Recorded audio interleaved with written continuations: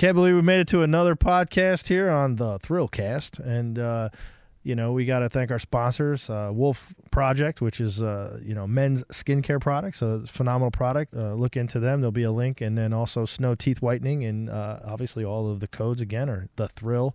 And you get discounts for both of them. So take advantage of those. And, I'm really excited today about this guest. And his name's Busy Amore. He's a black man, a proud black man from Queens, New York. He's a content creator. He's a filmmaker and music producer and musician, singer. And the things that you're going to talk about today are very powerful. And he's going to make you really dig deep into your mind and just research your heart, too. What do you think? I think that's very accurate. Yes, he does a lot of content creation. He has a big background in music and production and photography, and I think activist would be another title that he might identify with. He's going to be on to share his perspective and his experience, and we're looking forward to hearing from him. All right, let's get to it. I started from nothing, never knew where my next meal was coming. But I transform my life, I stay one step ahead. Mindset of disruption, I own the edge. This is the Thrillcast, where I bring the wisdom you need. Everyone is selling knowledge, I give mine away for free. I'm as real as it gets, you either love or hate me. Best believe I'm Major League, Bill Hines, that's me. This is the Thrillcast, this is the Thrillcast. This is the Thrillcast. I don't know, you guys make me sound way cooler than I actually am. Nah, not enough. To me, I say you need no introduction, but we wanted you to introduce yourself and just tell the world who you are, Well, I think because of the times, it's dope if I start with, I'm a black man, and I think that's just highly appropriate for just the times that we're in currently. But even before that, I'm a human being, and I'm somebody who aspires to really want to be themselves for a living. I want to be able to express myself through the mediums that I'm blessed to be a part of currently. So, my life started through audio engineering, and that blossomed into photography, which took those two things and led into the film space. And then I've been able also to add a lot into a lot of other brands. So when I initially met Bill, I was working with a mutual friend of ours, Damien Escobar, who's an amazing musician, producer, and entrepreneur unto himself. And, Bill has a beautiful studio, and we were blessed to be there for a moment. And that's how we came across each other. Yeah, Damien, what a brilliant talent that is like, as far as, a black man, but an American, the talent he has is beyond. That's one of America's treasures. That is like, absolutely, man. So I got to get him on one day. But anyway, I like how you started out, though, how you said, first off, I'm a black man. And, 1,000%. It is powerful because, I have a lot of black friends that wouldn't start with that statement. And not that they're ashamed of it, but they're afraid to say that. Right. You're definitely taking the power back on what people may be thinking without saying. And I have black friends that are, they'll say, I'm an angry black man. Or I'm, a scared black man. But I see from you as a proud black man, which 100%. is like you are comfortable in that skin. Me and you had some dialogue on I was laying in bed and I saw you going live. So I wanted to ask you some questions. Like how, as a white man, how can I help my black friends maybe use my privilege to further the cause of equality? Mm-hmm. Because, as we said, Martin Luther King, he brought awareness, but even what he did, he took a bullet for it. That he did. And Malcolm X before him. And Colin Kaepernick got ostracized and kicked out of the NFL. Took a financial bullet. And all he did was take a knee. And to me, taking a knee for what he did was actually a respectful way to do it. Well, hindsight is 20/20. Yeah. You know what I'm saying? Like the two white dudes that tried to burn the flag in L.A. that time, and Rick Monday had to snatch it. He didn't do that. So it's like, as a veteran, it's like I said this before. I fought for that freedom that he can have that expression, and people are getting pissed off, like Drew Brees and stuff like that. Like, that's not the time.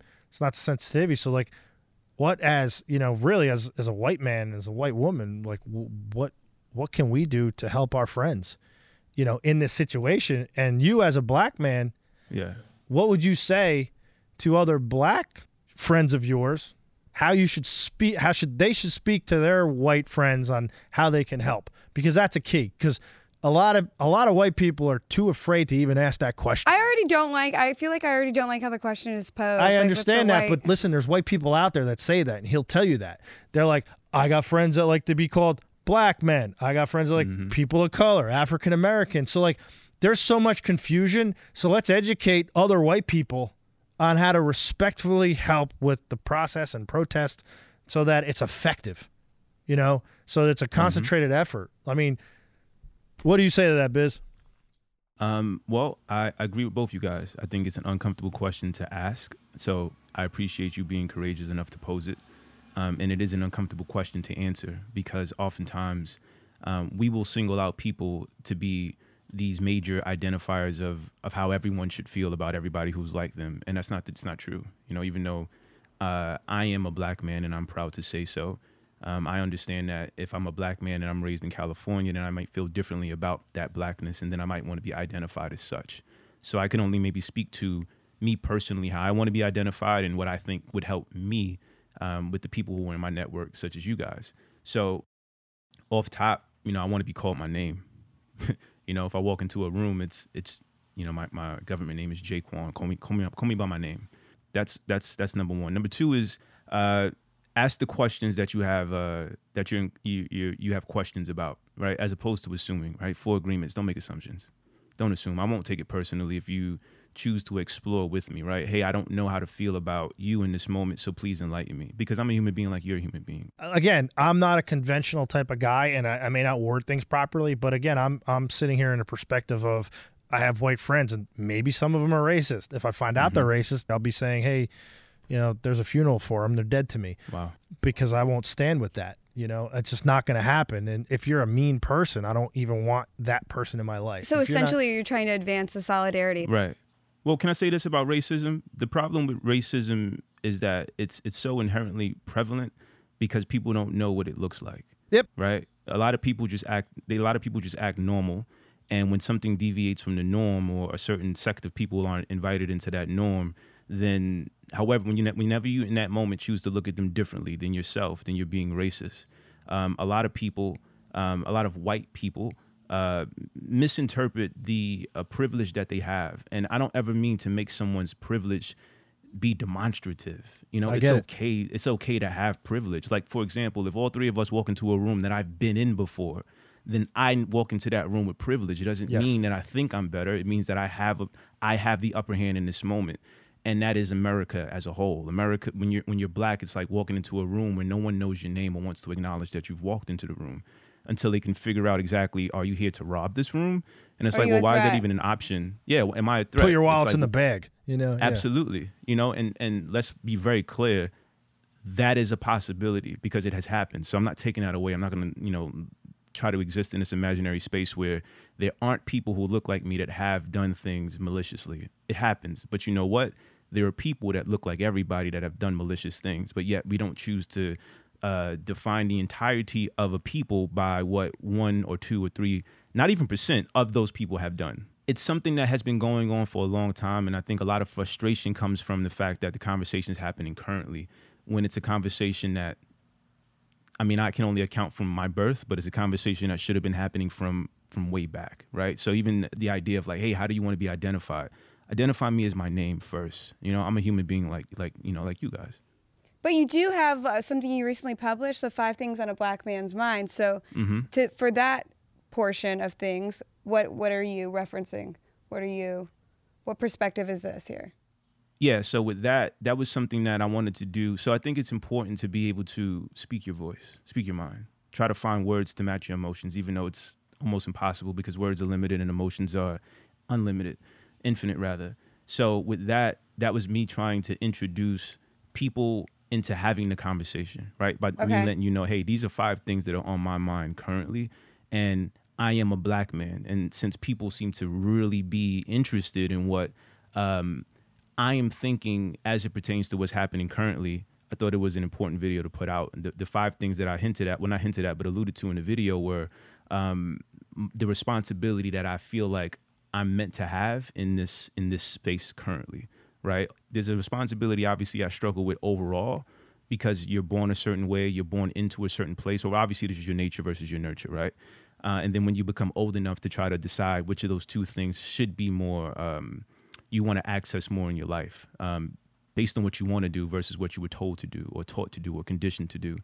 The second thing I thought about in there was emotions, right? Because people feel, you're made to feel like you're not allowed to visit your emotions as a male in general, let alone when you have emotions that are linked towards something that other people find controversial, you tend to hide those things. And when you kind of just collect that trauma, when it eventually does come out, it comes out in a way you did not intend. And I think a lot of that is what you see on the front lines of the protests. I spoke to influencer letdown. I think there's a lot of people who we championed as people who represented us, who in this moment where we really need representation from people who have that access, they're letting us down, right? You have a seat at that table, you're not using your voice at the table, then we won't have a voice, you know? Which is why it's so sad when we lose people like a Kobe Bryant, because it took us 41 years to, it took us 41 years to build a Kobe Bryant, to have a version of us in that room with that level of respect. And but they tried to put him down. You know what I mean? Right. So who are some of these people that you would like to see step up and use their platform? I'm not here to throw anybody under the bus, but what I will say is this, that there's people who I respect that have platforms that I understand don't have the words to match the influence that they have.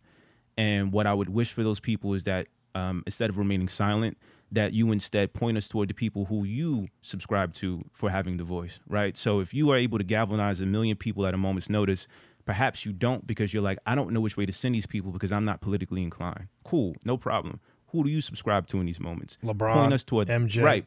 Point us toward those people so that we can all decide, been okay. using his platform for good. LeBron. Oh yeah, absolutely. Absolutely. But I'm saying if I'm somebody who has a platform and hasn't used it in this moment, then say, hey, you know what? Guys, I align with LeBron. That's enough. Okay.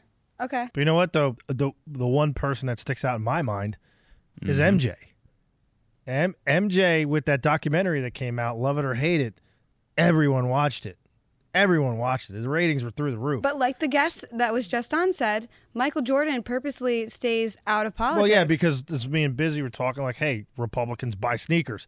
But what Busy's saying is that he could say, hey, I'm not a political guy, but maybe you should go talk to this guy. Because once he does that, he then gives a power to that person to be like his representative of his voice. Is that what you're saying? Yes, definitely. Thank you for echoing. Yeah. And I will say this about Michael.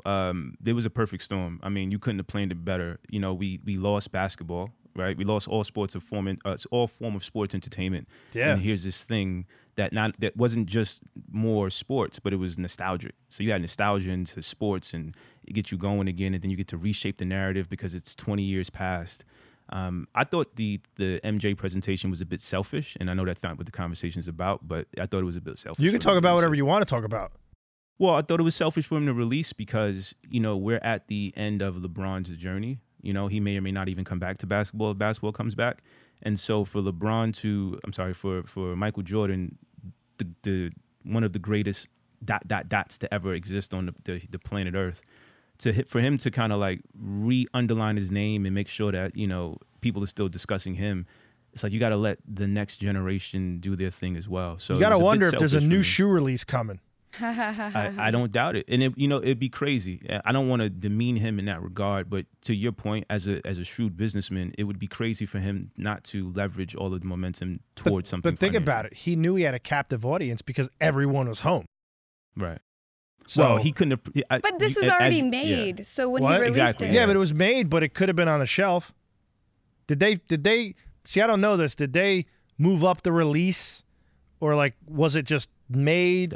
That's a good question. My point is, like, I know, he had this content forever. What? Yeah. Like, when was it produced and when was the anticipated release? I don't think he date? ever wanted to be like the hero guy, the like good guy. What? I don't think people MJ? like him like that. I think he's not a likable guy, like when it comes to person. Sure, he has a good reputation as a sports figure. Yeah. But I don't. Michael just wanted to be the best and do what he wanted to do. But I mean, isn't that all of us agree. in a way? Well, that, and I'm happy you guys bring that up. I think a lot of times you take somebody who's really good at what they do, and then you try to assign other attributes to them. Yes. It's like, Yeah. he just wants to play basketball. He didn't want to be a role model. He just wanted to be an NBA champion. Absolutely. And he wanted to be an NBA champion because that's what they were giving out. If there was something higher than that, he'd have went for that as well. Yeah, exactly. Yeah. Yeah, but like same I thing think with Michael Kobe. Jordan should be reserved to basketball, as opposed to Kobe, whose reach was way past the immediate sport realm, and then obviously like we see with LeBron James. But you don't get a LeBron James and Kobe Bryant without a Michael Jordan. So obviously I'm paying. And Kobe said that too. Yeah. Yeah. But you could even go back and say without that you wouldn't have a Dr. J or Kareem Abdul-Jabbar, 1,000%. and shit, a Jackie Robinson. You could say I don't get Kobe Bryant without Jackie Robinson. And I'm happy you brought that up because, to LeBron James's credit, with his production company, Spring Hill Entertainment, they released one of the greatest docuseries I've seen with the Shut Up and Dribble. And the way they really went back and discussed what all of those black basketball players did to give voice to what the basketball players maybe take for granted now because they're unaware of the history. Like a lot of people don't know, basketball players were super underpaid, but the NBA wasn't the cash cow that it is. No, not at all. Then, no, so back then was baseball even like one of my idols, favorite players watching. Loved them. Reginald Martinez Jackson, Reggie Jackson, number 44 for the New York Yankees. Mr. October. Like Mr. October, right? So listen to this, like, because like he was out there. Okay, like my point is like polarizing figures like him that were controversial. But they were black men, proud black men. And like all of the black men before Kobe and before Michael that did that and like, were able to transcend sports to a bigger level because like even like shit, they named like candy bars after Reggie. Like he was a marketer first, and that was like, and then Dr. J and, it just, so it's like shit. I was listening to one with Shaq the other day, and he's saying, you know what? He's like, I went to this thing. I was trying to get my shoe out, and then everyone's like crushing me. Like, you can't sell your shoe. Big men don't sell. And he's like, shit, no big man does sell. So he figured out, I got to be funny. Shaq's a brilliant marketer. And he figured out, I'm going to make everybody laugh. So Shaq was my hero when I was a kid. But going back to using your platform for good, don't you feel like LeBron has done that with that Barbershop series too? Isn't that his? Am I giving the right person credit for that Barbershop series he did? With like different like rappers and different athletes. Yeah, he has the Barbershop series. Him and Maverick Carter. And a lot of that ends up like circulating on political content. Yeah, but I don't think everything needs to be political. Yeah, but utilizing your platform to expose problems in the American system. That's what we're talking about here. But that's where it gets really tricky, right? So, I do applaud anybody who uses their platform for the advancement of whatever the cause it is that's going to positively impact society. It does get really tricky though, because if you're, because we're speaking of it, if you're a person who identifies as black, right? If you're a person of color, you are constantly moving into rare space. And so as you get into that rare space, people put an unfair amount of pressure to highlight political issues with the little bit of real estate that you get in that new space. So yeah, if I'm LeBron James, cool. Not many executives of color get shows like that on a network like HBO. So I got this show now. So it's like, cool. So now I only got to talk about these issues. He gets to be funny as well with the people that he has there. So, it's definitely not all political, but what I do appreciate, because the whole idea is that, in these neighborhoods, we spend a lot of time at the barbershop. It's the country club that we can afford, right? There's no cost of entry. That's a so hell we of a sit line. in there, right? We sit in there and we discuss things, from religion to politics to whatever's trendy to whatever's hurting us as a people. And sometimes there's a lot of arguments that keep people from being murdered out in the street because we were able to settle it in the barbershop. So that idea of the barbershop and bringing it to HBO was much bigger than just being a form of entertainment. It was kind of almost normalizing black culture out loud without people even kind of realizing it. Which the majority of America loves. Black culture. Oh, yeah. That's true also. Well, people don't realize people love America loves black culture because black culture is one of the few true American things. A lot It's of things authentic. in America, right? It's A lot re- of things it's in authentic. America are adopted from other places. You know, Yep. a lot of our language is from other places, but the black culture unto itself, by way of its origin point, was completely constructed here. So it's really easy for anyone in America to understand black culture because it's American synonymous to your culture. Well, to your build. there's to your not being. to me. I've said there's nothing more American than black culture. That's as authentic as it can be, because it's starting from Motown, and you know, just it's the way it's embraced, you know, and the way it came up, because like he's saying, it didn't start in like Egypt or Italy or Africa. It started here, you know. Well, yeah, and in some respects, obviously, Yeah. some aspects of the culture from the home places were able to remain, but for the most part, you know, what we have, as we're realizing it, is, you know, this version of American black culture. Yeah, I mean, like, you know, some of you could say, hey, Hollis, Queens is where a lot of black culture started, and Shaolin, or you say, you know what I mean, Mhm. Compton, and but it's you know, I mean, I mean, you turn on TV, it's embraced, so, you know, why not embrace Black Lives Matter? Like, you got these people out there, I hate it. They're like, you say Black Lives Matter, all lives matter. Fuck you, shut the fuck up. That's not the timing, Drew Brees. You're right. Why can we You know, celebrate black culture, but yeah, then we can't like- celebrate this movement? Yeah, it's like It's that. largely It's like focused on we get I it. agree. Yeah, empowering black we people. get it. Everyone should be cared about. But guess Right. what? Our black friends are not being cared about. are being disenfranchised, and that's what we need to draw Yeah. attention to right now. They're being stepped on, Thank you. Yeah, literally and absolutely. figuratively. And then when Yeah. you see that image of that fucking murderer with his knee on George Floyd's neck, and I don't like, Candace Owens was out there saying, "Fuck, did you see that, Biz?" Candace No, Owens saying, "Oh, don't make him a martyr." I'm like, I don't think he's being made a martyr, but it's like, hey, how many more times does this have to happen that our fellow brothers are being killed? And Yeah. I don't care that he had 7 convictions or this or that and the other thing. That's not the point, because last time I checked, the reason he was free on the street is because he paid his debt to society. And last time I checked, it's like, hey, you can rehabilitate yourself, and you can. Oh, that and he was was supposed a to be the father, point, right? Yes. So, do you mean you commit one crime? Fuck it, just kill the guy then. Just kill me. If you want to call me a felon, you want to call me this or that, just fucking put a bullet in my head and fucking end Yeah, it. but you're speaking to a lot of different, like, really important know. things to that community, because obviously, I mean, most people don't realize it, but you know, once you get that felony on your thing, it's like you become dead to America. Guilty. Yeah, you can't get a job.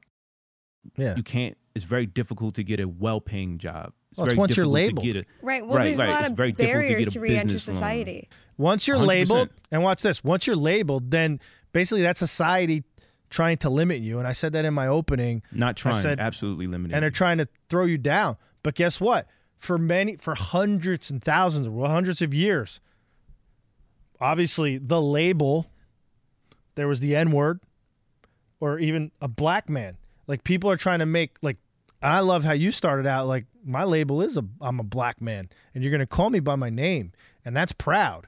So you're taking that back as power, and I love that, you know, and whereas other people tried to make it a label of bad, and they're fucked up for that. And as a white man, like, I can't say, you know, I'm proud to have, you know, friends like Busy or Damien or Shelton that came on, because then I'd be a hypocrite if I'm not going to stand up. And you know what? Like, for far too long, I don't know whether I was too busy or just not paying attention, but You're unaffected by it. yeah, it's like I was desensitized, because, you know, how many people have I seen, white or black, that's been killed over the years? But you turn on the TV, it's like, fuck, another person died. And it's like, I feel bad about that. But I told Busy this the other day, like, that was actually the first time I turned on TV and I watched it. And it was just the audio, the visual, that everything came together. And this goes back to your show last night that you had with your guest on, you know, I forgot his name, but he's in the music industry. And, yeah, he's in the music. Yeah, he's a good dude, really good. But dude. you said to him, like, what do you think happened in this situation with George Floyd, where people were like, on a grand scale, like white people, like even me, are saying, holy shit, Yeah. what's going on in America, in the world, that we're allowing this to happen and that we allowed this to happen. Because I know it woke me up. It made me angry. Yeah. Like, I've never been angry before. I've been pissed off or upset before, but literally angry, like screaming at the TV, like, where is somebody with a baseball bat hitting the Asian and then hitting the other guy? You know, the cops, you know, whatever. But why? I do have to ask, like, why Why all the ask that? shock and awe at this point when this has been going on for so long? This isn't the first footage. This isn't Well, anywhere to me, near. it was how close it was and how, you know, a black man and a woman were standing there saying, why are you, like, and you've seen his lifeless body. Like, you see him being killed in There's front a of you. lot of footage like this. So this was just, I don't know. It was, to me, it was really graphic. And the fact that a lot of times it's maybe only like one cop or two cops around, but there was 4 people and there's people like, there was like, it was like a play-by-play of a sporting event. You had the commentator and then the other Right. person giving even more color to it. Like, look, he's no longer breathing. He wasn't resisting, you know? Why do you think this was such a powerful image versus other times when people haven't reacted? I don't think it's a surprise. I think every moment we get to has the weight of the momentum of the entirety of time behind it. So when George Floyd was murdered, he was murdered. When he was murdered in front of America, and then globally, we had never had this much technology. We had never had Yeah. this much access. The speed of connection, thanks to people like Bill, has never was been instant. as quick. Yeah, it's just, it was immediate. Had you heard? Have you heard? Have you heard? Every one of your friends sent you the link. And they didn't just send you the same link. They sent you the link from this platform, from that platform, a direct download. One video was longer than the other. One video had a different angle. Not to mention people who were in the area all had different angles of the thing. So they're all feeding their networks. So it's not a surprise that this impacted the world. Not because it's new, but because our ability to share is new, which highlights the fact that there's a voice that needed to be heard prior that needed the amplification that is the current form of technology that we have at our disposal in order to be heard. But And this is a finite resource we watched a man be choked out. It's different because a lot of murders that we've seen, unfortunately, well, we see murders a lot.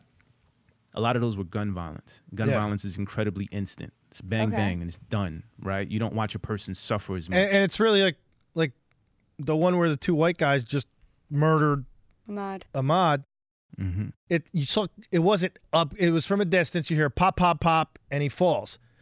And you hear somebody, less intimate to you? and you didn't hear somebody actually, like the 2 people that were yelling at the cops, and they were describing it like they. I mean, shit. They could have been describing it as if they were medical doctors. Like they knew what was going on. Like you're killing it's him. not new, right? Like those people you heard, and again, I don't recall their audio, but if I'm to step into the shoes of a black person watching that, Yeah. none of that's about to be new to them. Yeah. Right? They're thinking about years and years and years of that having Of had that happen, and suffering, they're yeah. watching it. Right? You know, they're not assuming that this guy's about to die because they're not aware of his physical They condition. knew it but was going to happen. but they're aware of his suffering. Yeah. You know, you almost would rather watch someone die instantly than suffer. Yeah. slowly. Exactly. He was tortured. You know, no one. We kill people on death row faster than George Floyd died. Oh yeah. 30 seconds. Oh yeah, and with such like belittlement and disrespect, it was so dehumanizing. But this is Right. there's only But a here's the small thing, matter the of first- time, you guys, that we're gonna see stuff like this because Twitter, Instagram, Facebook, they're gonna censoring censor- it all. They were censoring We my can't- man Busy It's a the other matter day. of time before we cannot Busy speak tried our to minds anymore. Busy tried to upload a video, and it just wouldn't upload. So he's like, "Fuck it, I got to go live." And then he went live, and he wound up doing 2 hours of it. So, We need a new yeah. platform. So I asked a couple questions do. on it, and then he's like, "All right, we're gonna end this, but we're gonna come back live." His guest was like, "We got to continue this conversation because it was good conversation," and I tried to go on. I'm like, Does that not scare the hell out of "Well, you? watch this." It wasn't like usually on Instagram you see the thing at the top and it says live. Didn't see that for him. Like the second hour. Oh, like they weren't. I woke up the next advertising that morning he and was I'm like, making a oh video. shit, he went back live again. Okay. Yeah, like they're What do you think about that? I think that if you've seen it in a movie, then it's possible. And movies are probably still a century behind what we're doing in Art real life. imitates So, life. 1,000%. I mean, it still does. So yeah, there's algorithms that can show, and this is not that crazy. There's algorithms that can show that a certain zip code has a certain kind of people, So if we can maybe not necessarily limit the service, but choke it every once in a while so that people disconnect and their live goes off, then it's not noticeable. But then they would end up doing a decent enough job to catch things through the filter. And yeah, some things still hit the net, so to speak. But you know, now you don't have your thing flooded with something that's going to make people upset. But if it's the thing that people need to see, you can't have Busy educating a white man. I mean, listen, God forbid that happens. I can only speak to what I know. I'm saying that though because I was pissed off because I wanted to watch it, so I did watch it, and then I watched your one last night. You know, and even if I can't catch it live, but I'm watching it, so it was you know, I'm still gonna watch it because it's. If they take away our content. freedom of speech, what do we have left? Well, let's not assume the black man's freedom of speech been taken away forever. They've never gotten it yet. Yeah, think about that. They really haven't because they speak up, and what do? They get stepped on. That's true. It's anybody that goes against the group, though. Yeah, guilty. Yeah, but there's a difference. We're talking about from the 60s, which is, I would say the 60s. Obviously, it happened prior, but we're talking about recorded time, right? Yeah. Heavy newspaper rotations and things like that. Yeah. Just the high-level names, right? Obviously, people are aware of, the Martin Luther Kings, and that's crazy. This was somebody who was a leader. He was a young man in his 30s. I'm nearly the same age as Martin Luther King when he was assassinated. It blows my mind to think that was the amount of influence he had. And a lot of people don't understand Martin Luther King was a genius. He graduated high school at 15. He graduated Just think from if college that man at 19. had a full life. He had his doctorate at 25. Just think if he lived as long as Muhammad Ali, who was another man 1,000%. that was brilliant. Right, but then even then with the Parkinson's, it's like, there's always conspiracies about that. It's like, oh, well, he was silenced. I don't know. I don't want to sit here and play the conspiracy Sterilized, card. Yeah, but everything's possible. But I will say this: your Martin Luther Kings, your Malcolm X's, and your it's just so many people that just it gets. What do you think of Farrakhan? I think that Farrakhan is a necessary voice. It's not a matter of whether or not you I actually agree with a lot of the stuff he says. I really do. And I'm not Muslim, but man, like some of the stuff he says, it makes you think, So I always respected his stance.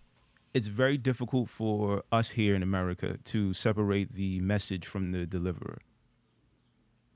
So you can get good information from poisonous fruits, but a lot of people are scared to eat around a seed, if you will. Yeah, absolutely. So when I first saw the first clip, right, all I heard first, it was like, you heard the narrative that they wanted to set out. Black man resisting arrest, got killed. Found blah, blah, blah, blah, blah. But then I watched the whole video, the first part of the video. Mm-hmm. And the first part of the video is him across the street, not even nowhere near anything. Right. And very calmly puts his hand behind his back. He gets handcuffed. He sits against a wall. Okay? Every cop, and I've been to 2 police academies, okay? If that man was a violent man and he was going to resist arrest, and I don't care about the stories in the past life, he did this, he did that, or he did something violent, but we're talking about this instance. We're judging him on this instance, okay? The past does not represent the future. If he was going to be violent, he was going to be violent before he got handcuffed, okay? They handcuffed him, they put him against the wall. It's not until they picked him up, okay? And he was walking him to the police car, okay? And listen, I guarantee you, he was handcuffed. There's this bone on your wrist, and they're behind him, and I guarantee you they were fucking with him, and they were twisting his wrist. It's like, if you ever been handcuffed, that's what they do. And I've been through training, and they even teach you that. And if there's cops out there who are my friends and they're pissed off at me, well, fuck you too, because it fucking happens. And you know what they're going to do? The black cops and the white cops are going to start screaming like fucking idiots, stop resisting, stop resisting, stop resisting. And you know what they're going to see? Then what does that do? That gets the eyes on you now, right? That gets the eyes on and it paints on the narrative group, that they want. and they can't see the guy with his hand because it's behind him. They're just going to see big black man, ooh, scary black man walking with these little white cops or whatever, or even big white cops, and he's jumping up and fucking down. And what is it? It looks like he's resisting. But man, you put a little piece of metal on this fucking bone and you twist it, it's going to fucking hurt like hell. And you you're said going they to teach you this in the academy? Fuck yeah, they teach you this. It's called control. And that's the thing. And it's control the subject. But you know what? In that instance, that murderer was controlling the black man. Okay? And like I said, and I said to Busy, and you're going to talk about this, George Floyd was murdered, 20, 15 years ago. When that first complaint of brutality against that cop was dismissed by Internal Affairs. We're like, fuck it. Thin blue line, got to protect our own. That's when he was murdered. That's when his death sentence was signed. What do you say to that, Biz? I agree. And I think my counter to that, or my compliment to that, was the same thing happens for, kids when they are young. As soon as you defund the public school system, as soon as you take away an after school program, as soon as you take away as soon as you don't clean up the local park and there's glass or there's too much on the field in order to play, you stop participating in things that actually will be to your betterment. So you take that away from a 7 or 8 year old. Now this person becomes conditioned to magnetize toward the other things that might be negative and not for them. And by the time it comes back around to 15, 16, and you're trying to coach them into something good, it's too late. I've had a decade of doing dumb shit.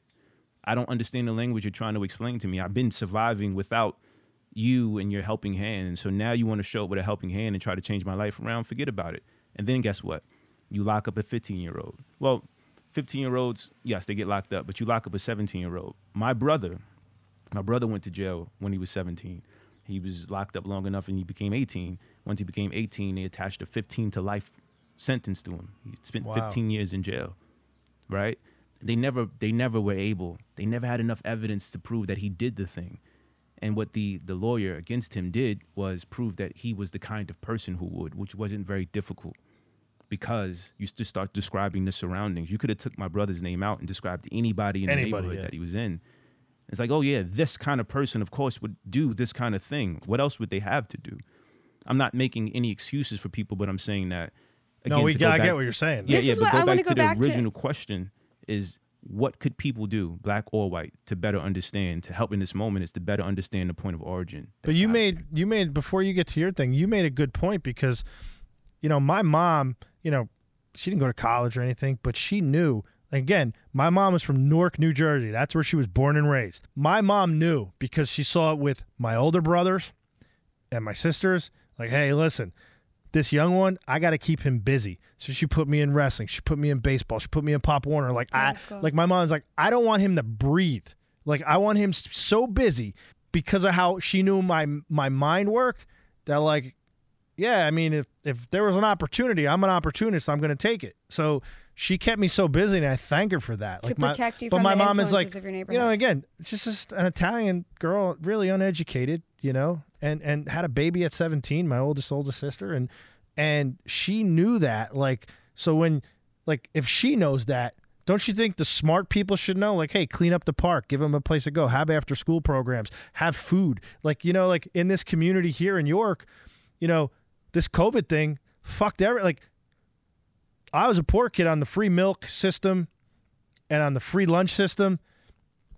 And then you canceled school, and now, like, that milk at 10 a.m., that was that helped my hunger pains go away for the night, and then lunch at like 11:30 or 12 o'clock, that was my lunch.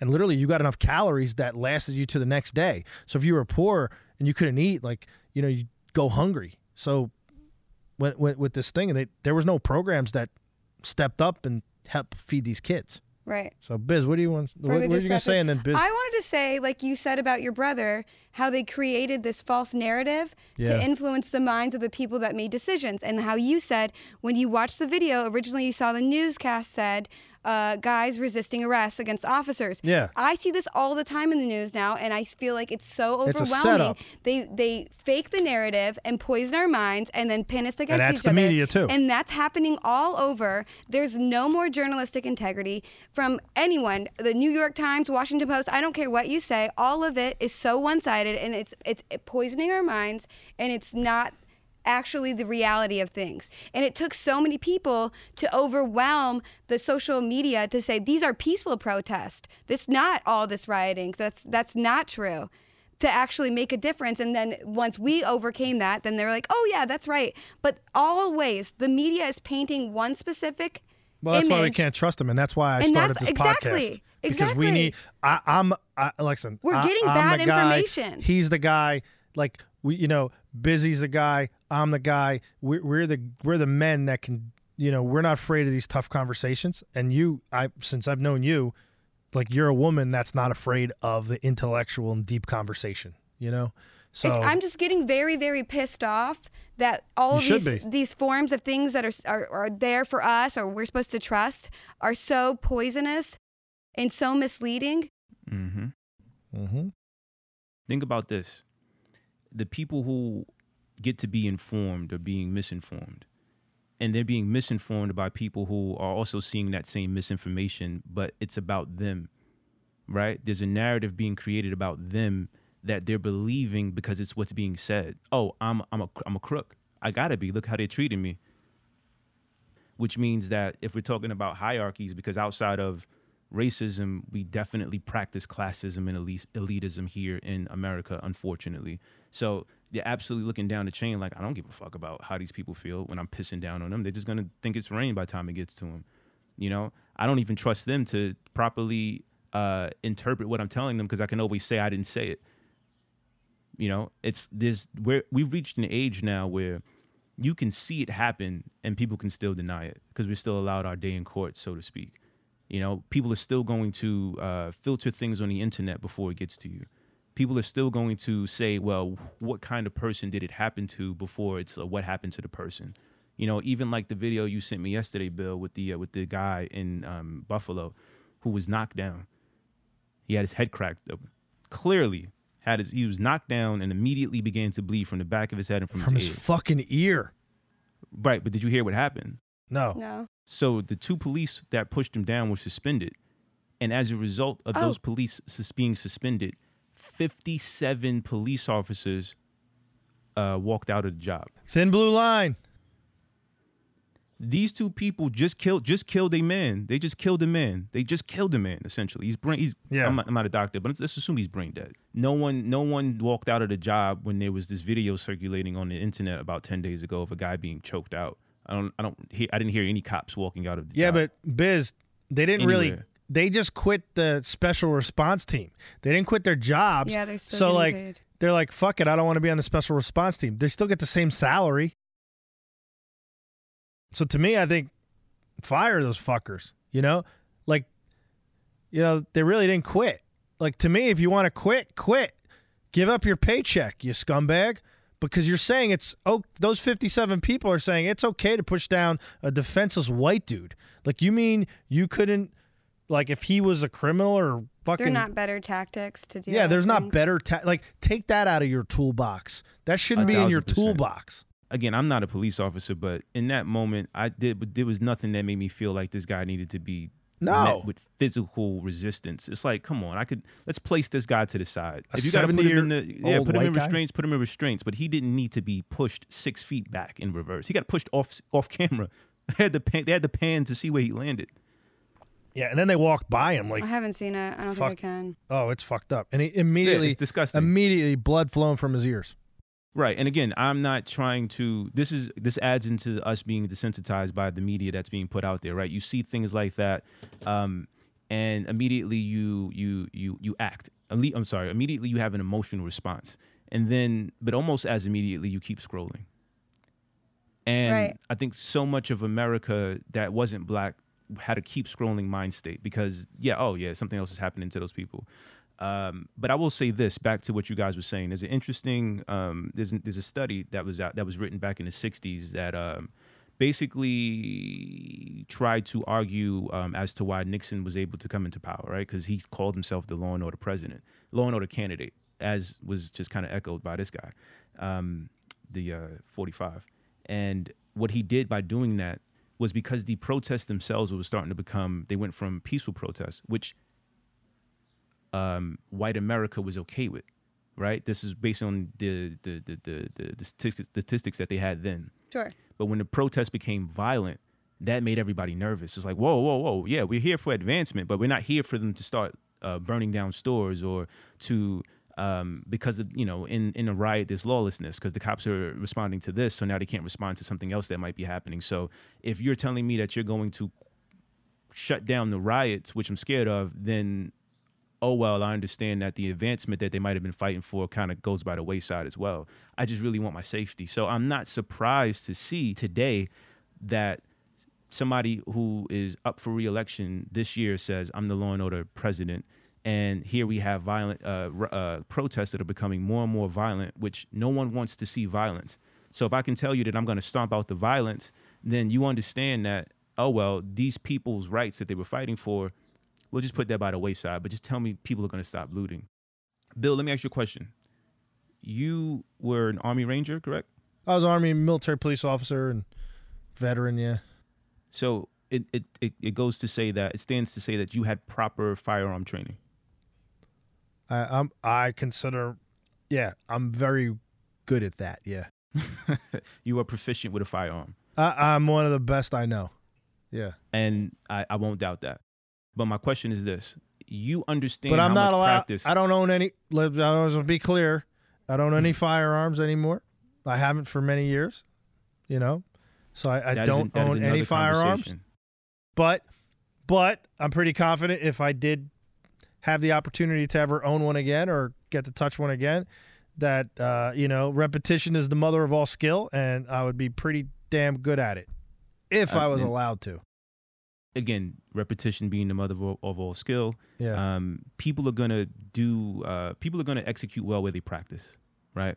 So if you were to handle a firearm right now, we could trust you to be proficient. But imagine handing that same firearm to somebody who's never held a firearm before. You can almost guarantee that someone's going to get hurt, not the intended target. And that's the equivalent of... Plaxico Burress. He's going to shoot himself in the leg. Right. But I'm saying that's the larger analogy for saying, Plaxico. Let's just flood this community with a bunch of money because, let's just give them a bunch of let's give them a bunch of platforms to be able to do this. Like, if you can't just all of a sudden show up and give a bunch of people who have no training in how to execute at a certain level, and then expect them to be 10 out of 10. Like, we're just not going to be 10 out of 10. Even with a lot of the attention that people are getting, there's a lot of people who are being given platforms and people are listening to them, myself included, who... like if you're trained to jump out of a helicopter on a rope and you've never done it before, the first time you do it, you might kill yourself. 1,000%. And we were trusting you to save somebody at the bottom. So now both people are going to die. And I think that's another thing that's happening. And that to me, that's what I hear when I hear the George Soros quote. I heard something the other day, and I was like, wow, that's pretty true. So, like, cops, police officers, should be and held to a higher standard, okay? Naturally. And what I mean by this was like, Biz, how many times a year do you fly on a plane? Many times, right? Yes. Well, I want my pilots held to a higher standard. We can't have 25% of them, 5% of them, Biz, like, fuck it. Because you know what? When a pilot held to that higher standard and he crashes, massive lives are lost. But the same thing's happening. Like, think about this. This is a good parallel. If one of the other three cops had a conscience and stopped him from murdering him, we wouldn't be in this situation today where even more lives are being murdered, and hurt and looting and all that shit's happening. Like, that's a direct relation to that. And if immediately, like, say, okay, great, people are going to get killed, the people are going to fuck up. But society, like Minnesota, they could have done something right away. It's like immediately. Like, here's the thing. If me or you go out and kill someone right now, they're coming with a barricade. And they're breaking down our shit and arresting us right away. But the first norm is not protect their own. Yeah. Like, if somebody said, hey, if we arrested 4 people, we would have saved a lot. Like, this would have been figured out. Cops usually don't get indicted for brutality. Yeah. So almost never. No, it's internal affairs and different things. And like shit in York, we have a cop that, and everyone's like, oh, he's innocent and proven until guilty. I get it. Great. I understand that. I believe me, I understand that. But like you said, they need to be held to a higher standard. But my point is, like, hey, great, but it should be investigated. Immediately, the guy should have no more power of authority. Yeah. So not a gun in his pocket. Like if we expect our airline pilots to be perfect, because if they're not, people die. Our helicopter pilots have to be perfect because people like Kobe die. Like that, like he should have never got up. Like that helicopter pilot should have never, ever taken off, But guess what? That police officer should never, ever put a fucking uniform on. Ever. Fair enough. Yeah. It's all pretty tough. I think that I will say this, and it's sometimes controversial, but it's true. Yes, police officers do need to be held to a higher standard. And I have another thing to follow up with. They do need to be held to a higher standard, but I also can understand when you charge people with carrying firearms every day, when they kill somebody, you are allowed to double back to the data to say, okay, let me make sure that what happened. Because if I'm giving you a gun and telling you to patrol the streets, then I have to understand that there's a small percentage that you will murder someone. And when it happens, I have to first assume that it was through the training that we gave you, and then assume that, because if I have to assume primarily that you did it maliciously, then why'd I even arm you with a firearm and put you on the streets? Oh, yeah.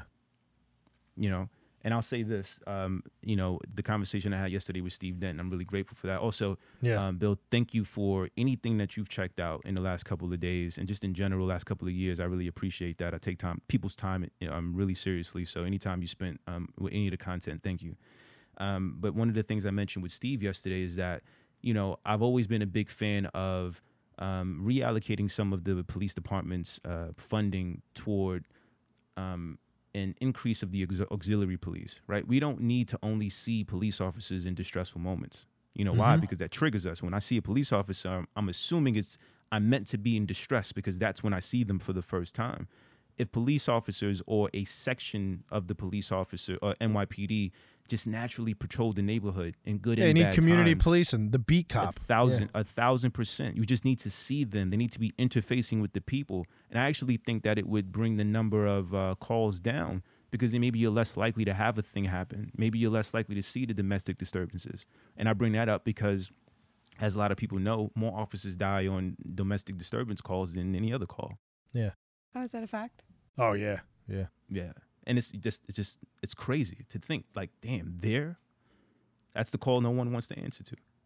Oh, like when I was a military police officer and you heard domestic disturbance, such and such Ohio Avenue, you're like, fuck. You didn't know if so basically you were going to come into the house and there's going to be a couch flipped over and you're going to just walk into a shotgun pointed at your head. And you're like, all right, I didn't sign up for this. I just joined to get my college paid for, I'll tell you guys a story. I've only been pulled over once, but really? I got my license. That's pretty damn good. Well, I'll tell you why. Mind you, I have friends who've been pulled over well over 100 times. Actually, one of my friends wrote a book about it because he got a felony that we didn't know he had until he went to apply for a job as for his master's degree, and they were like, "Hey, you have a felony. We can't put you in schools." And it's like, I have a what?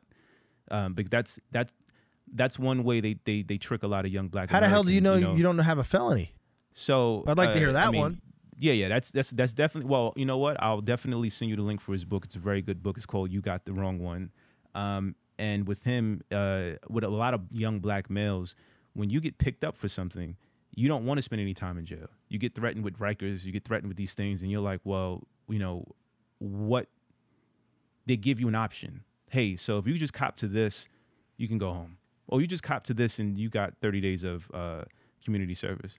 Not understanding that now you're being put into the system which lasts forever, especially if you're an adult. As a kid, perhaps you can have it expunged when you hit 17 or 18. But if you're an adult, you get put into the system, that's forever. For him, it happens to be a collection felony. agency. 1,000, forget about it, right? But with me, I only got pulled over once. I was about 21. It was late. I was on my way to a gym that's 24 hours. We play basketball when it was late. It was after a playoff game, so I knew it was a little bit late. It was a West Coast game. I made a left turn. I'm driving through a neighborhood that's a bit rough, right? I mean, just to be aware of, of where I am. But this particular place where I got pulled over was only 2 blocks from the precinct, so I'm not thinking anything of it. Gentleman pulls me over, and we're going through the normal course of action. I didn't have any guns or drugs on me. At that point in my life, I was selling cars. I was making decent money for a 21-year-old. I wasn't really worried about life. I wasn't drinking yet. I never really smoked weed. That was never a thing of mine. I had nothing to worry about other than knowing that I fit the system. Literally, I'm sitting there in the car thinking, okay, they're going to pull you over because that's what they do. You expect it. It happens. Mind you, that might have been my second or third, but it's not important. He takes the license and registration, but then he doesn't come back to the car for about 20 minutes. I'm like, that's a long time. Wow. Right? So, okay, I'm sitting there, running out of gas. My sister didn't put any gas in the car, and it's hot, and I wanted to turn the car off, but I'm like, damn, I'm literally so on E. I think if I turn it off, I won't be able to turn it back on. So I'm sitting there, and I'm calm, This is pre-social media heavy, so I'm not sitting there scrolling. I'm just kind of sitting there texting the person like, hey, I'm getting pulled over. I should be fine in a couple of minutes. I'll pick you up. Gentleman comes back to the car after about a half hour, and he starts asking me all these questions that he already knows the answer to, but he's asking follow-up questions to see if I stole the car. Like, hey, who's Bernadette? It's my mom's name. Like, oh, that's my mother. She owns this car. Oh, who's this person? Who's that person? Well, where was the car registered? And there's all these other things. What's the license plate number? I'm like, I know all the answers to these questions, so I'm answering the question. I'm thinking to myself in this moment, I'm still fine with everything that's happening because it happens. You get used to it. He walks away again for about 20 minutes. So now we're nearing an hour that I've been sitting here, and I'm thinking to myself, perhaps he just wants me to come in for a lineup, which I was okay with. Because you understand that these things happen. You get asked to come in for a lineup so frequently because you look like somebody who perpetrated a crime. Do your job. I get it. Because if something happened to one of my sisters or something like that, I would want to make sure you were doing all you could to find that person. An hour passed, and it turns into a felony stop. So I don't know if you've ever been part of a felony stop. The car behind you pulls up to your bumper. They tap it. Another police car pulls up in front of you, backs up, and they tap your bumper. And then another police car pulls up to your driver's door. So now, because they're assuming if you're a felon and they find out something on you that you're going to want to evade because you don't want to go back to jail. So now I'm completely boxed in by 3 police cars. Oh, yeah. And I'm going on 90 minutes of sitting in this car, sitting there. And the thing that scares me now about it more than anything, I mean, it literally gives me fucking shivers, and I'd cry if I was a crier, is that I almost feel like, and not saying that they were malicious, but could you guys imagine if I would have stepped out the car to say, hey, what's going on? You wouldn't be talking to me right now. You understand? Uh-huh. After about 90 minutes, it took 2 full hours.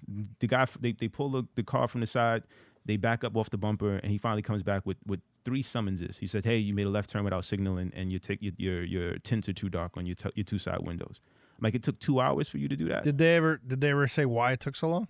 No, they threw him in the car, and he drove off. I ripped those shits up, threw him out the window. I said, I'm not driving no more. I mean, That's I kept driving horrible. until my license became suspended. And then my mother got very upset because he's like, well, just pay the ticket. You have the money. I'm like, I'm not paying them because it felt like a revolution. It felt like it was so Yeah. That's your protest. dumb. Yeah, it was my little protest. It was so dumb. And I was young, obviously. It felt so, I Did you felt pay so the fine? disrespected. Eventually I had to because, you can't really be certain places in the world with certain things like that. But it probably saved my life because I stopped driving and I never found myself in that Philando Castile position. You know what I mean? You don't really get pulled over in the back of an Uber and things like that. But Yeah. Sure. moments like that, thinking I could have stepped out that car just to ask like, hey, is everything okay? You guys need more information? And then I'm shot. Why? What because was I did that? everything What was the wrong in police that moment. organization that happened with? The NYPD.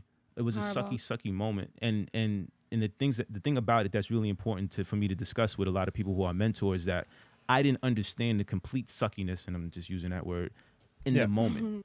Right? As a person in his 30s, I can better understand how that reverberated in me, how I could have went wrong so easily, especially now.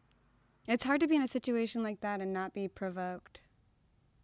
To make them further, exercise their power. Right. Especially now. You especially had- in you this had some, like- instant gratification mind state. Intense patience. Whereas, I mean, I've been pulled over places, I mean, literally driving fast, and had cops be like, I mean, sometimes they were like, what the fuck are you doing? Do you know how fast you were going? So then I fuck with them. I'm like, no, how fast was I going? They're like, and they didn't have radar or laser. And they're like, fast. I'm like, well, I don't know. What does that mean? And then they were like, because they didn't have me on radar, they can do nothing, but they would write some other bullshit ticket like, hey, you were reckless. How was I reckless? And then, but then there's other ones that be like, hey, can I drive your car? That's crazy. Okay, sure, drive my car. What am I going to do, say no? So you get to drive my nice sports car and you get me off a ticket? Like, that wouldn't happen with you. No. You winded up 3-hour fucking stop. Me, I'm driving this guy back to his barracks because he locked his cruiser keys in his car. I think you made a wise decision in Yeah. abstaining from participating in the whole driving. Well, you live and in New being, York. You don't need pulled to over. drive anyway. It's true, but it's unfortunate that you Yeah. had to make such an extreme decision Yeah. to prevent yourself from being in situations like that. Very wise, but totally unfair.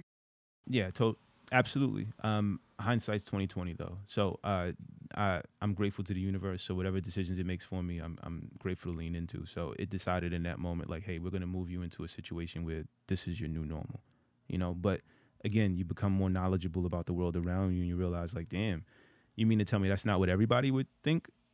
That's not the way everybody kind of has to navigate this maze? That's only going to happen here in this neighborhood with this particular skin, and maybe I had a hoodie on, and hoodies are comfortable. I didn't know that this is my thug outfit. All right, cool, I got it.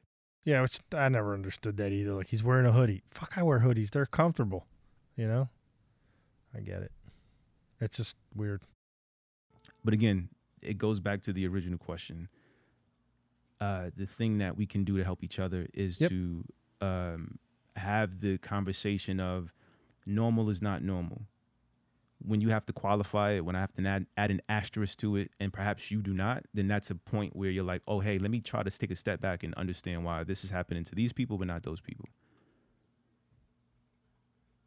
Because a lot of things that people take for granted in their existence isn't something that is something that we have to study.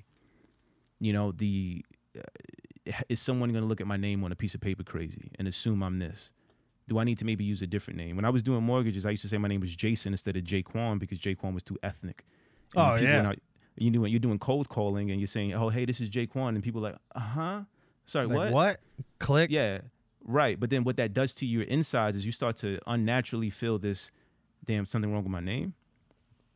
And obviously it's you call certain neighborhoods get your name, certain neighborhoods don't. And that's a small thing, but it's a large thing. Well, naturally, things are always going to work to your benefit. If it works to your benefit, it works to your detriment somewhere else too. Well said. Oh, I get that. Yeah, it's just these are definitely tough conversations to have with people. People don't want to have them, and but the thing that I definitely want to do is, like, obviously bring awareness to not only obviously these topics, many topics that there are, and I'm not much into conspiracy theories or nothing, and there's no conspiracy theory. The guy was murdered, other people Absolutely. are murdered, and there's a problem. And as we realize there's a problem, and you know what, you, me, her, whatever, people see this podcast, and in the future we might be targeted for it. But like, oh well, you get pulled over, like, oh, you're the asshole that didn't support the cops. That's not what we're saying. So I want to make that clear. There's a lot of good cops out there. He's got cop friends. I got cop friends that are amazing people. People in the military support that. Absolutely. Being a military veteran. That's not what we're saying. We're just saying, hey, police to police, like human to human. Yes, like let's get rid of the bad cops because we know there's a lot of good cops. But just who like are cops? Cops are us. Cops are citizens that become cops. So what is the psychology that goes on that makes you become so actually, Biz, our previous guest, Shelton, who you'll love, you know what he said about cops? He goes, the cops were the origination of cops. Slave wranglers. Were slave wranglers. In the Absolutely. 1700s. Like, that Absolutely. blew my mind. I agree. I did not know that. That, like, he's like Bill. And so, and so Shelton, I asked Shelton a question, Biz, like, hey, and what's your take on this? Obviously we can wrap up after it if you want.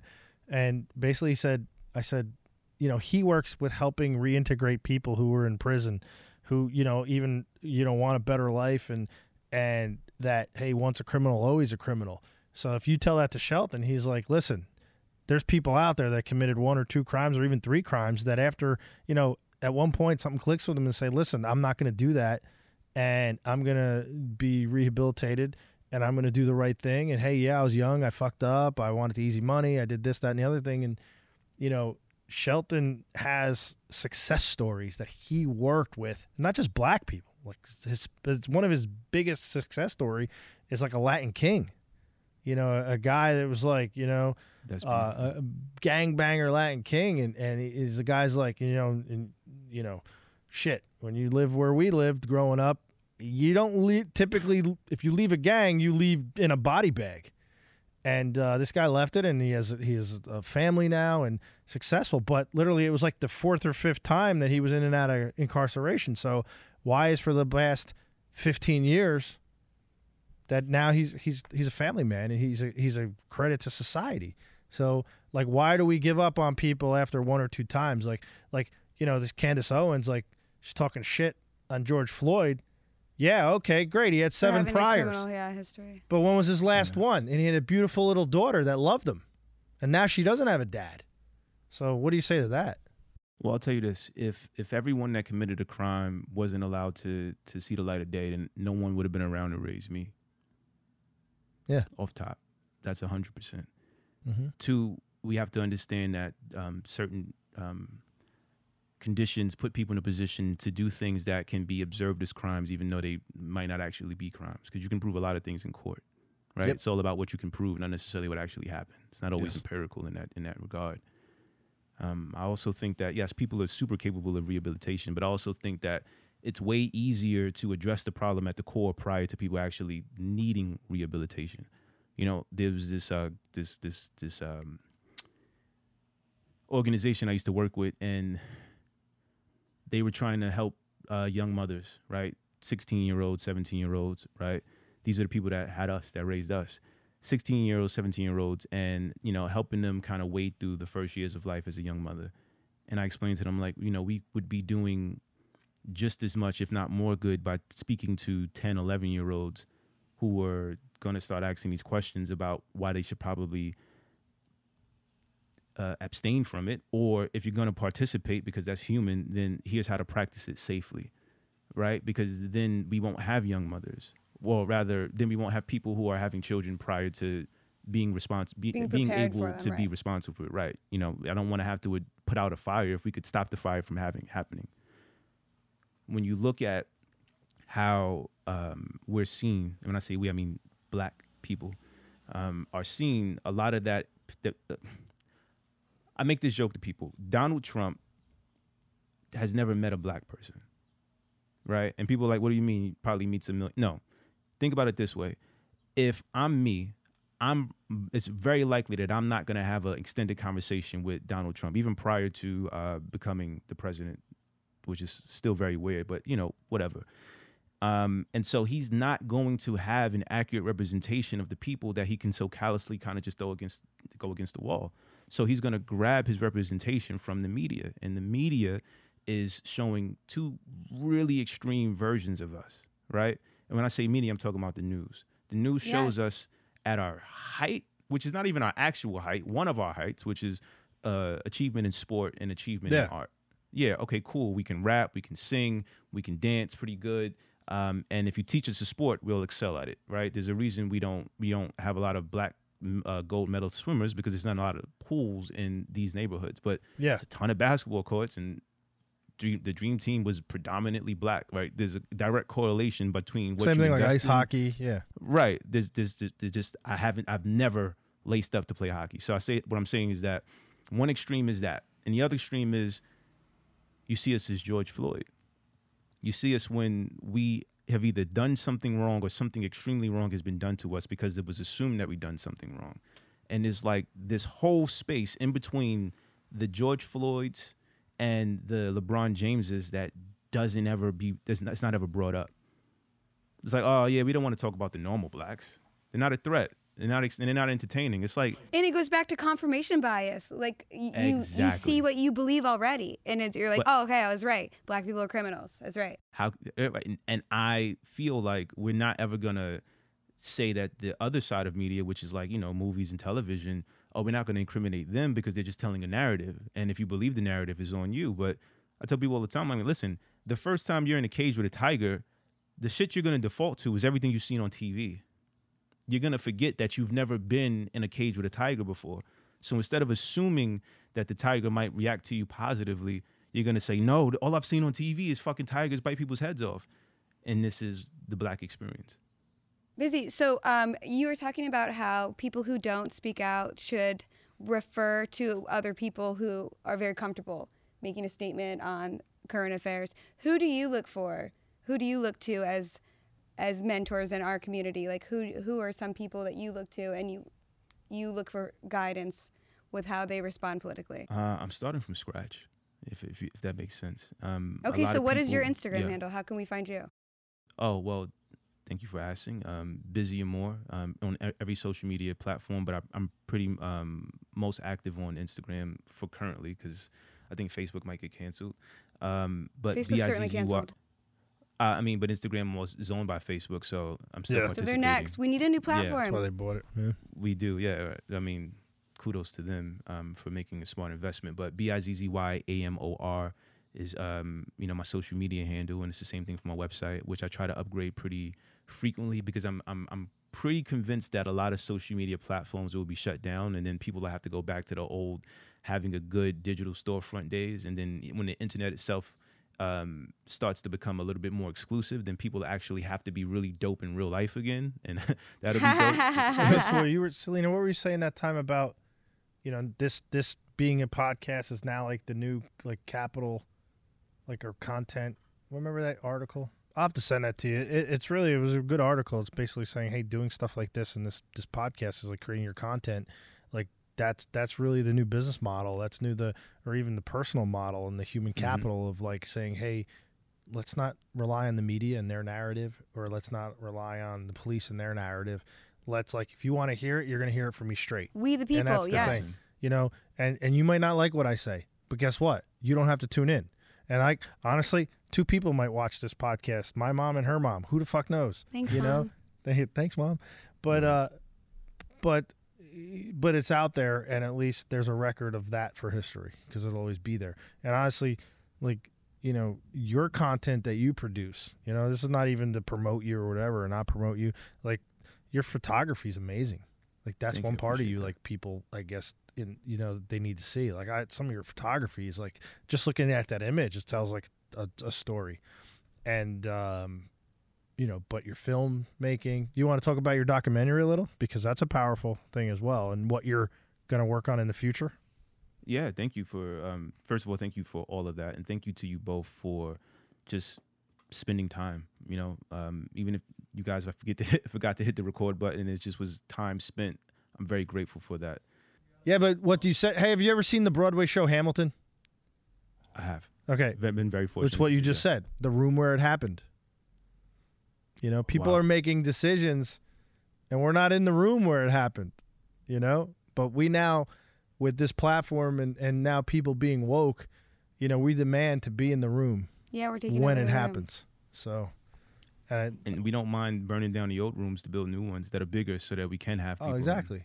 Yeah, but sky's the limit. Yeah. Sky should be the limit. So, I want to hear about your all the film work you're making, the documentaries and stuff like that, and the one you made, and the projects you're working on, because they're powerful.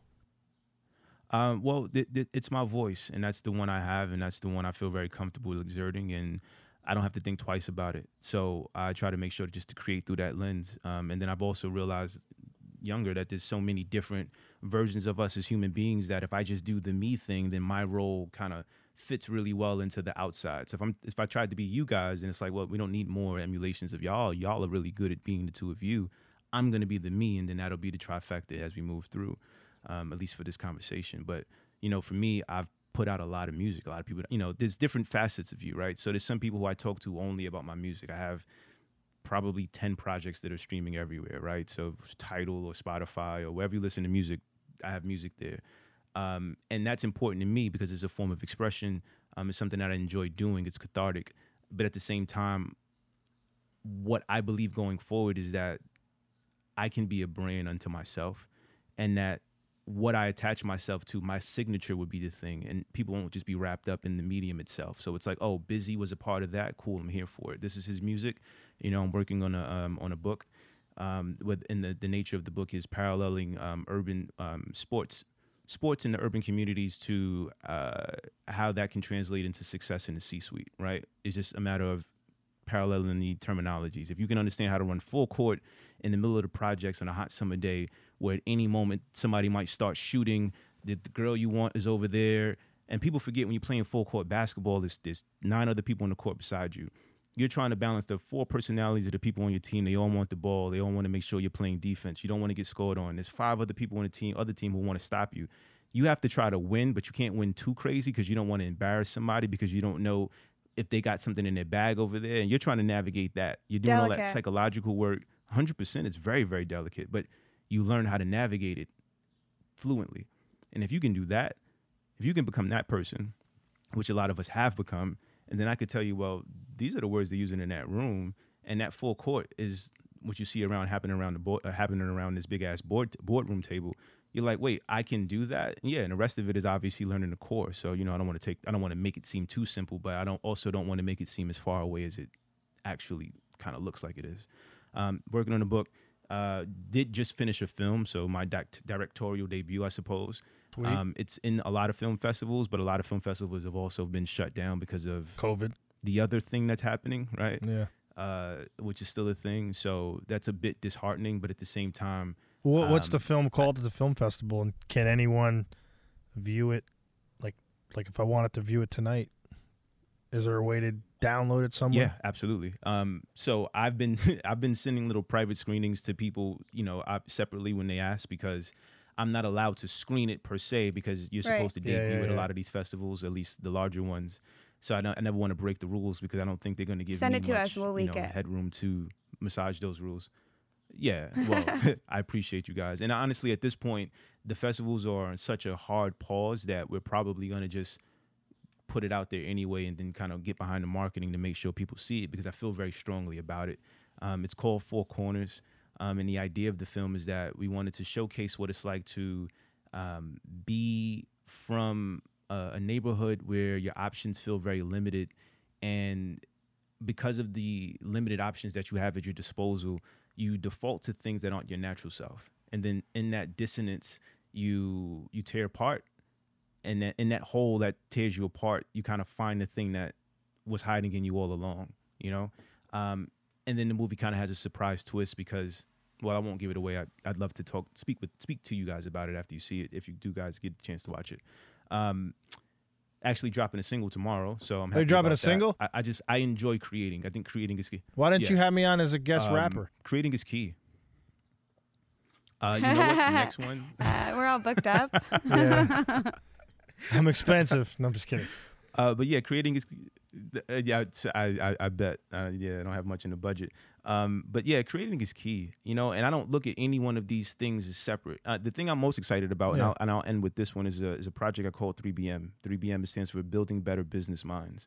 And the idea with 3BM is to interface with people such as Bill, who are really well versed in a lot of aspects of business. But one of the problems I find often when you're scouring the internet for advice is that people are trying to tell their entire life story instead of telling you the thing you want to fucking know, right? And so if Bill feels really well versed in, let's say, one particular facet of business, right? Not the entirety of his life story, but one facet of business. Maybe he wants to discuss the how important it is to have a strong business plan, and how he's never going to look at the first version of your business plan. Don't bring me this fucking business plan if it's not version 102, right?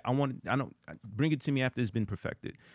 He could speak so fluently to that, and I'd rather spend an hour discussing that with him, because someone's going to get more from that than it's like, oh, well, tell me your whole life story about how, you found success. And then he maybe mentions a little bit about a lot of things. And so the idea with the 3BM course is that it's entry-level business principles rather, for people with little to no formal business education.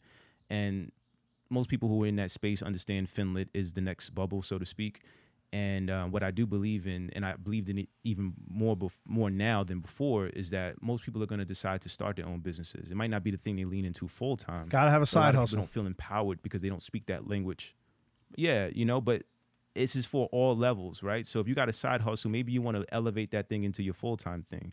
Or maybe you can't understand why you're not getting traffic to your website. Or maybe you can't understand why you're still paying so much per unit because you aren't getting a collective with somebody else and getting that price down by buying more pieces wholesale, or just things like that. People are trying to engage in business, but they don't have that any access to those core. Well, they have I agree. access. They just don't exercise where I so came from, obviously, it's an inner city and stuff like that, and not as big as New York City, but shit, Newark, Arlington, Hillside, those areas, financial literacy sucked. Oh, same where I came from. Like you were like, hey, like your Good mom went to the they didn't teach us about taxes. They didn't teach us how to My write mom a went check. to the check cashing place and paid whatever percent to do that, and the dude's at the back with the bootleg DVD, or not even the bootleg BH Betamax. Like this is before this is when VHS? you were teething by then. So anyway, like literally that's what it was. Like out the trunk, like, hey, I got your watches, I got your chains, like right out. And it's usually outside there's the check cashing place and then the McDonald's, and everyone knows where it is on Bloy Street in Hillside. So but financial literacy, like, hey, how to protect your credit score. Yeah. How to protect, Or loan counseling, when you go to college, you man, don't even know. You know what how many black friends that I've had that incurring. had better credit scores than me and better income than me back in the day. Like when I was in the Army, you didn't make shit. You mean I had $500 a month take home, but they had better jobs and they were turned down. And I got approved. I remember in the Army, I got approved for a $99,000 mortgage. And now in Clarksville, Tennessee, that's a lot. And I had a big house for $99,000 back in the night. You know what I mean? And it was all like 2 acres of land. And holy shit. And then my friend, like, and I was like, I don't know what rank I was at the time, but whatever. But I had black friends that were way higher rank, made way more money, and they were like, fuck you can't have a house. And then to me, it was like, and we would joke, like we to each other. I'm like, they don't want the black man owning a house. And they're like, stop fucking joking. It's true. I'm like, oh shit, it's true. Just like we went back to Kobe. They didn't want Kobe getting more powerful because Kobe was trying to change the world. Like he wanted equality, not only for black men and women, but for women. Like he was out to hit the NBA in their pocket because he knew the product of female basketball is probably better. It's more authentic to what the real science of the game is. Like you said, running a full court press, honestly, like women's basketball, you have more people like a Rodman on there. And I don't mean the physicality of it, but meaning like he didn't want the ball. Like Rodman knew like I was more valuable posting up over here, setting a pick, being under the basket, getting the offensive rebound and also the defensive rebound. Because the more we get the ball, but it's the same thing in life. So if we could teach, and hey, listen, if you have any workshops or stuff like that, I'll donate my time. I wouldn't charge a fee like some of these other people do that they have all the money in the world, but yet they want to make $9.99 at a time on a subscription and charge for their knowledge. I'm not going to do that. Like I'll come to anywhere, inner cities, anyone that wants to learn about financial literacy and like how to repair credit, I'll help you repair your credit. There's people out there, okay? And it's legal. Like you can challenge things on your credit report, like that's not mine. And if it is yours, you can still take it off, And I don't even care if it's taken off on a technicality. At least taken off, give you a second chance because everyone deserves a second chance. And there's programs out there that you can help renegotiate your debt, And sometimes if you're not told, like, hey, let's get a secured credit card. You don't know what you don't know, Exactly. And they think like, at this time, and then they use it, So, like, I'll help you and anyone, not just Busy because he's my friend or Shelton or anyone like that, but anybody. Like, I really want to give that knowledge away for you because I really believe we all can win. Like, I want the whole team to win. 1,000%. And guess who's on my team? Everyone. And even if you're a cop that's a racist. And you can come to me. And you need your credit repaired. No, this is what I mean. Us. Like if you listen, come to Busy's seminar. My point is, if where I came from, I know people that were drug addicts and murderers and whatever. And like my point is like, hey, if you really want to change, if you're even a racist out there and say, listen, I'm a racist. I call people the N-word. I call people this. And if you say that and you say, listen, but I don't want to be that way, I'll help you too. Like I'll help you. I think it's important we let them present their perspective too on that. No, I'll listen to them. But my point is, if they said, "Listen, I don't want to be this way, but my dad was that way, and my grandfather was that way, and my great grandfather wore a fucking hood, right. And burned people at this." Like my point is, it's generational too. If that's what they learned, like there's no bad kids, there's only bad parents. So if that's what they were trained, like how do we break that cycle? And help them. And I know Busy would do that. I guarantee if there was a white racist cop or any white racist and he went to Busy and said, listen, I don't want to be this way. I'm fucked up. Can you help me? Fuck yeah, we're going to help you. We're going to help anyone. Yes. I like to. Don't tell me you wouldn't help him him, because then I'll be like, definitely fuck. Forgot. No. I would.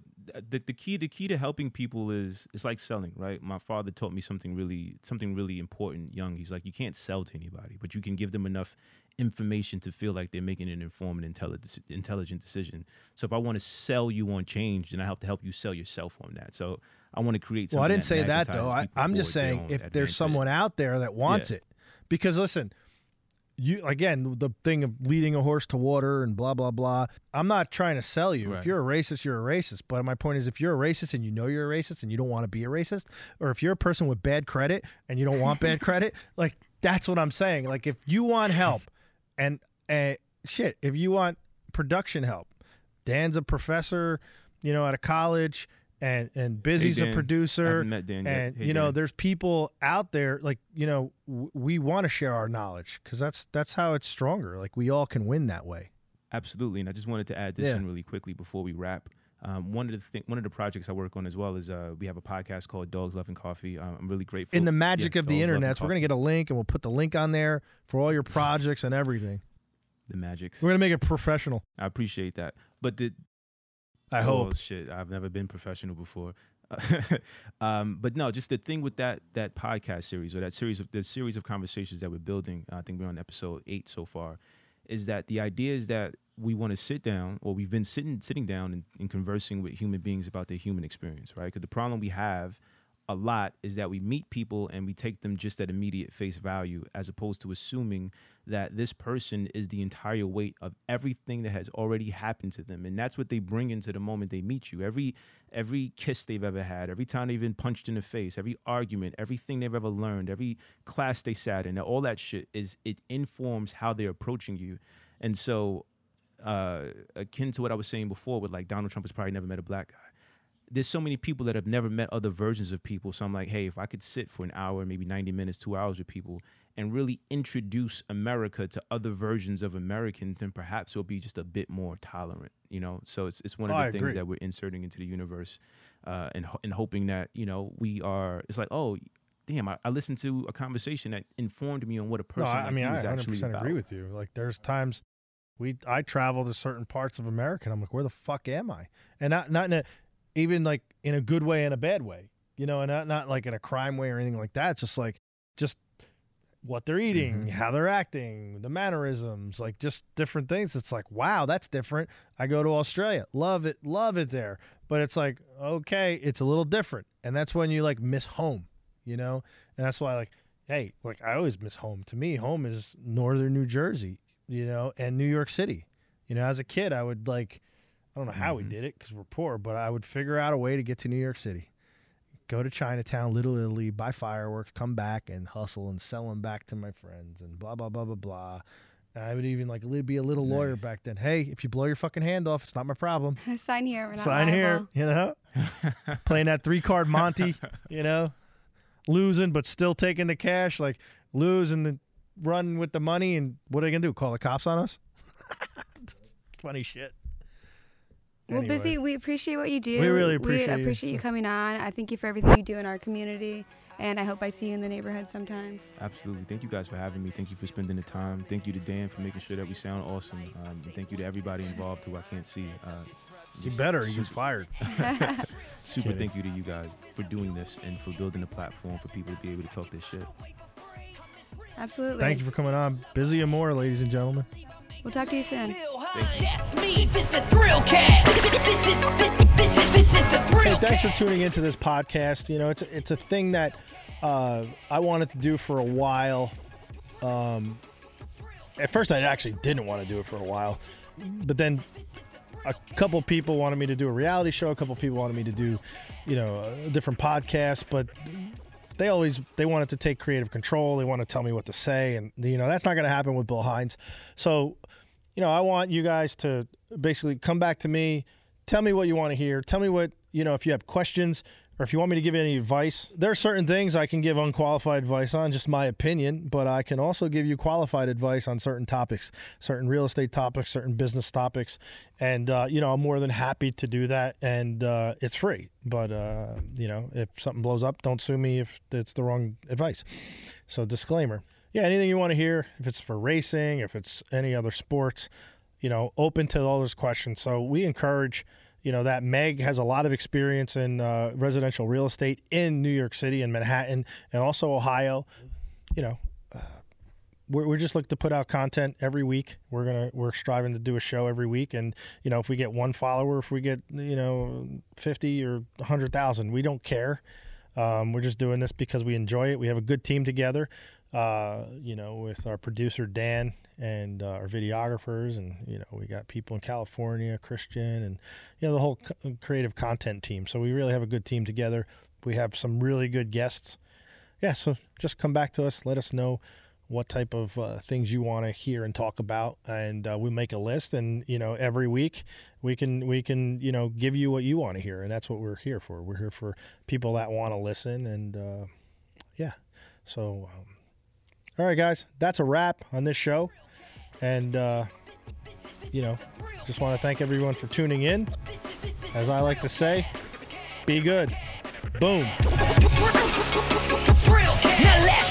Hey, I just want to shout out our sponsors. We got a few sponsors, obviously. I don't know why, but we do. And so obviously Try Snow. So trysnow.com. If you enter the Thrill, you'll get a nice surprise code, a discount on that code. It's a teeth whitener. It's for people that have sensitive gums. They have a desensitizing serum, so that helps with that. But I have pretty sensitive gums, and it was great for me. It's not like the store bought brand.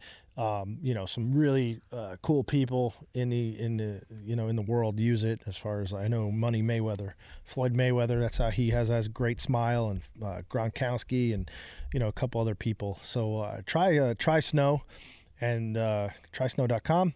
You put your code in of the Thrill. And, from us to you, we'll get you a nice discount.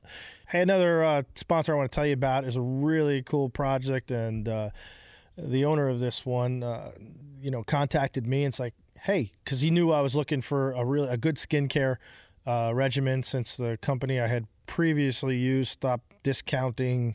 I don't know, they got bought out by a bigger company, gobbled them up, and they started getting rid of their product, but it was really good. And but now they don't make it anymore, so it sucks. So this one is the Wolf Project. So it's wolfproject.co, and if you put in the code The Thrill again on any of their products, they have a really good hydrating mask. They have really good lotion for hydrating your daily wear for face, and then they have a really good men's facial cleaner. And they're going to be coming out with more and more products geared toward men. And that's why I look so good, no wrinkles. I'm like 80 years old. Look how good I look. And just kidding, I act 5. But go to wolfproject.co, and you will get some amazing skincare product for men. So that's it.